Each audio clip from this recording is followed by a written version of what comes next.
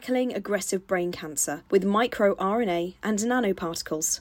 Glioblastoma multiforme is an aggressive and life-threatening form of brain cancer. Although some treatments are available to provide comfort and prolong life, it remains an incurable and devastating disease. With the goal of advancing diagnostics and treatments for glioblastoma, Dr. Hernando Lopez Bertoni is carrying out exciting research at the Johns Hopkins University School of Medicine. Taking on board the cancer stem cell hypothesis, Dr. Lopez Bertoni has made fascinating discoveries into how mRNA genetic material can be utilized and how it can be delivered to the brain via nanoparticles. Glioblastoma multiforme is an aggressive, fast-growing and fast-spreading type of brain cancer. Although brain cancers as a whole are relatively uncommon, glioblastoma are the most common type of malignant brain tumour in adults. Usually starting in the largest area of the brain, the cerebrum, star-shaped cells called astrocytes build up to form glioblastoma. As they create their own blood supply, it is easy for these tumours to grow and invade adjacent brain tissue. The rapidly growing nature of glioblastoma and the resulting pressure on the brain means that the first symptoms that appear are often constant headaches, difficulty thinking and speaking, blurry vision, and unusual changes in mood or personality. Once a patient sees a doctor with these issues, they should be sent for an MRI or CT scan so any masses in the brain can be found. Unfortunately, there is no complete cure for glioblastoma, and it can be very difficult to treat. But the symptoms can be eased, and patients can be put into periods of remission with certain therapies. Surgery is the initial option,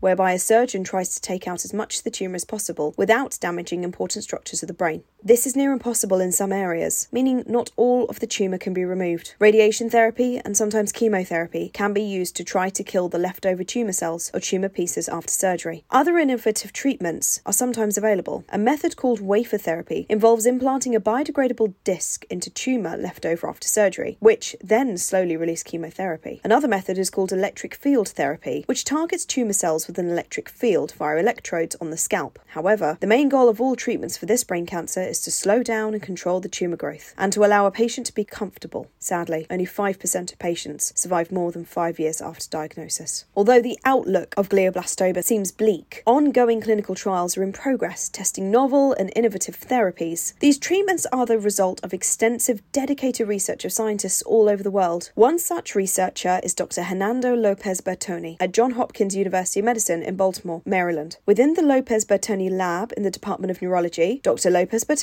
and his team, along with collaborators, investigate the underlying molecular mechanisms behind brain tumours. They hope that their work will be incredibly useful for designing new, advanced and targeted therapies for the disease. An underlying theory to Dr. Lopez Bertoni's work is the cancer stem cell hypothesis. This theory suggests that the cells that make up tumours can be found at different levels of maturity or differentiation, similar to normal, healthy tissue. Therefore, there is only a relatively small number of multipotent neuroplastic stem-like cells that can multiply to form tumours. In more simple terms, these are cells that can divide into lots of different types of cells, like stem cells, to form an abnormal growth or a neoplasm. If this is the case, then eradicating the original cells that cause cancer, the cancer stem cells, could be an effective method of treating tumours and preventing them from returning. Research has shown that these cancer stem cells are in fact present in most cancer types and are largely responsible for tumour regrowth. Due to the adaptable or plastic nature of these cells, they can divide to alter their growth rate and survival mechanisms to resist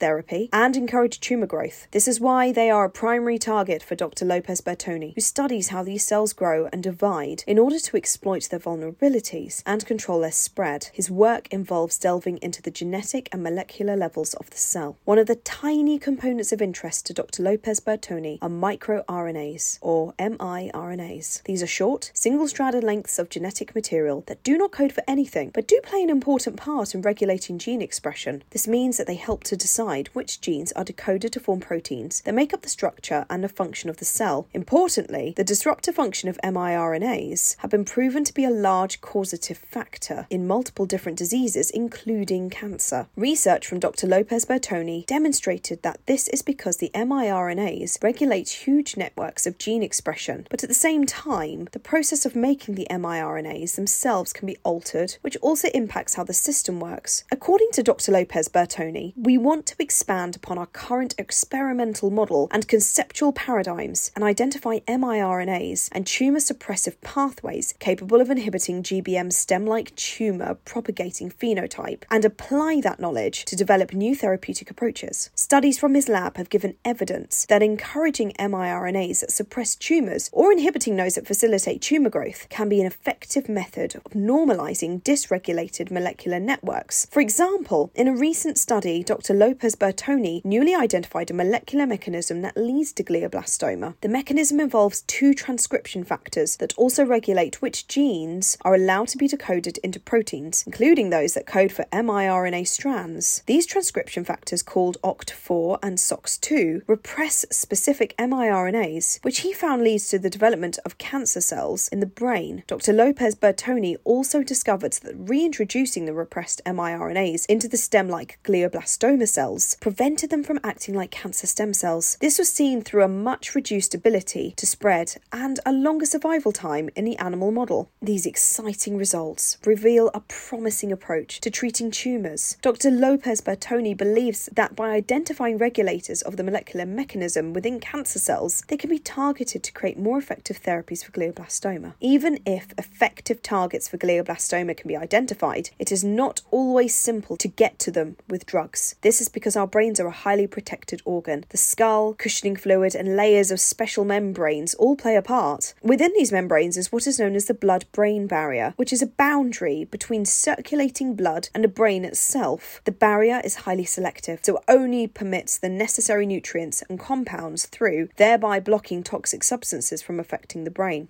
While this is an essential function, it can create an issue for drug delivery. Many drugs will be too large or not allowed through the blood-brain barrier, so inventive solutions are needed to transport therapies into tumour-affected brains. This was the work of Dr. Lopez Bertoni in collaboration with Dr. Jordan Green, also at the Johns Hopkins School of Medicine. In a pioneering experiment, they made tiny packets of the miRNA Dr. Lopez Bertoni had studied, wrapped in a biodegradable plastic similar to surgical sutures. These packets were so tiny, they were 1,000 times smaller than the width of a human hair, which means that they were small enough to pass through a blood-brain barrier. Once the packets reach a brain cancer cell, they engulf it, and it breaks apart to release the miRNA inside. As a result, the therapy is administered right into the glioblastoma, where it can take action against it. This was clearly seen in their tests, in which they implanted human glioblastoma cells into mice and waited until they had established tumours. Half of the mice were given medicine that contained tiny packets of active miRNA, and the other half contained inactive miRNA. The mice that received the active miRNA lived significantly longer, on average, than those that either had very small or no brain tumours at all. Dr. Lopez Bertoni believes one reason this method could be so effective is that miRNAs can target multiple gene networks, in contrast to many other genetic medicines that only target one gene. By giving them direct access to the target cells and dysregulated genetic systems with nanotechnology, there could be a hugely promising solution to glioblastoma. In the future, he hopes to look further into how the blood-brain barrier could be overcome with ultrasound technology to enhance the uptake of nanoparticles. Although Dr. Lopez Bertoni has already made significant contributions to his field of neurology, he's continuing to innovate and build on his work. He shows that studying the cellular mechanisms that cause glioblastoma can lead to inspiring new insights into how even currently difficult cancers to treat may be less threatening in the years to come. You can connect with Dr. Hernando Lopez Bertoni at mherna16@jhmi.edu or find him on his website www.lopez-bertonilab.com or find him on Twitter at HernandoLOP.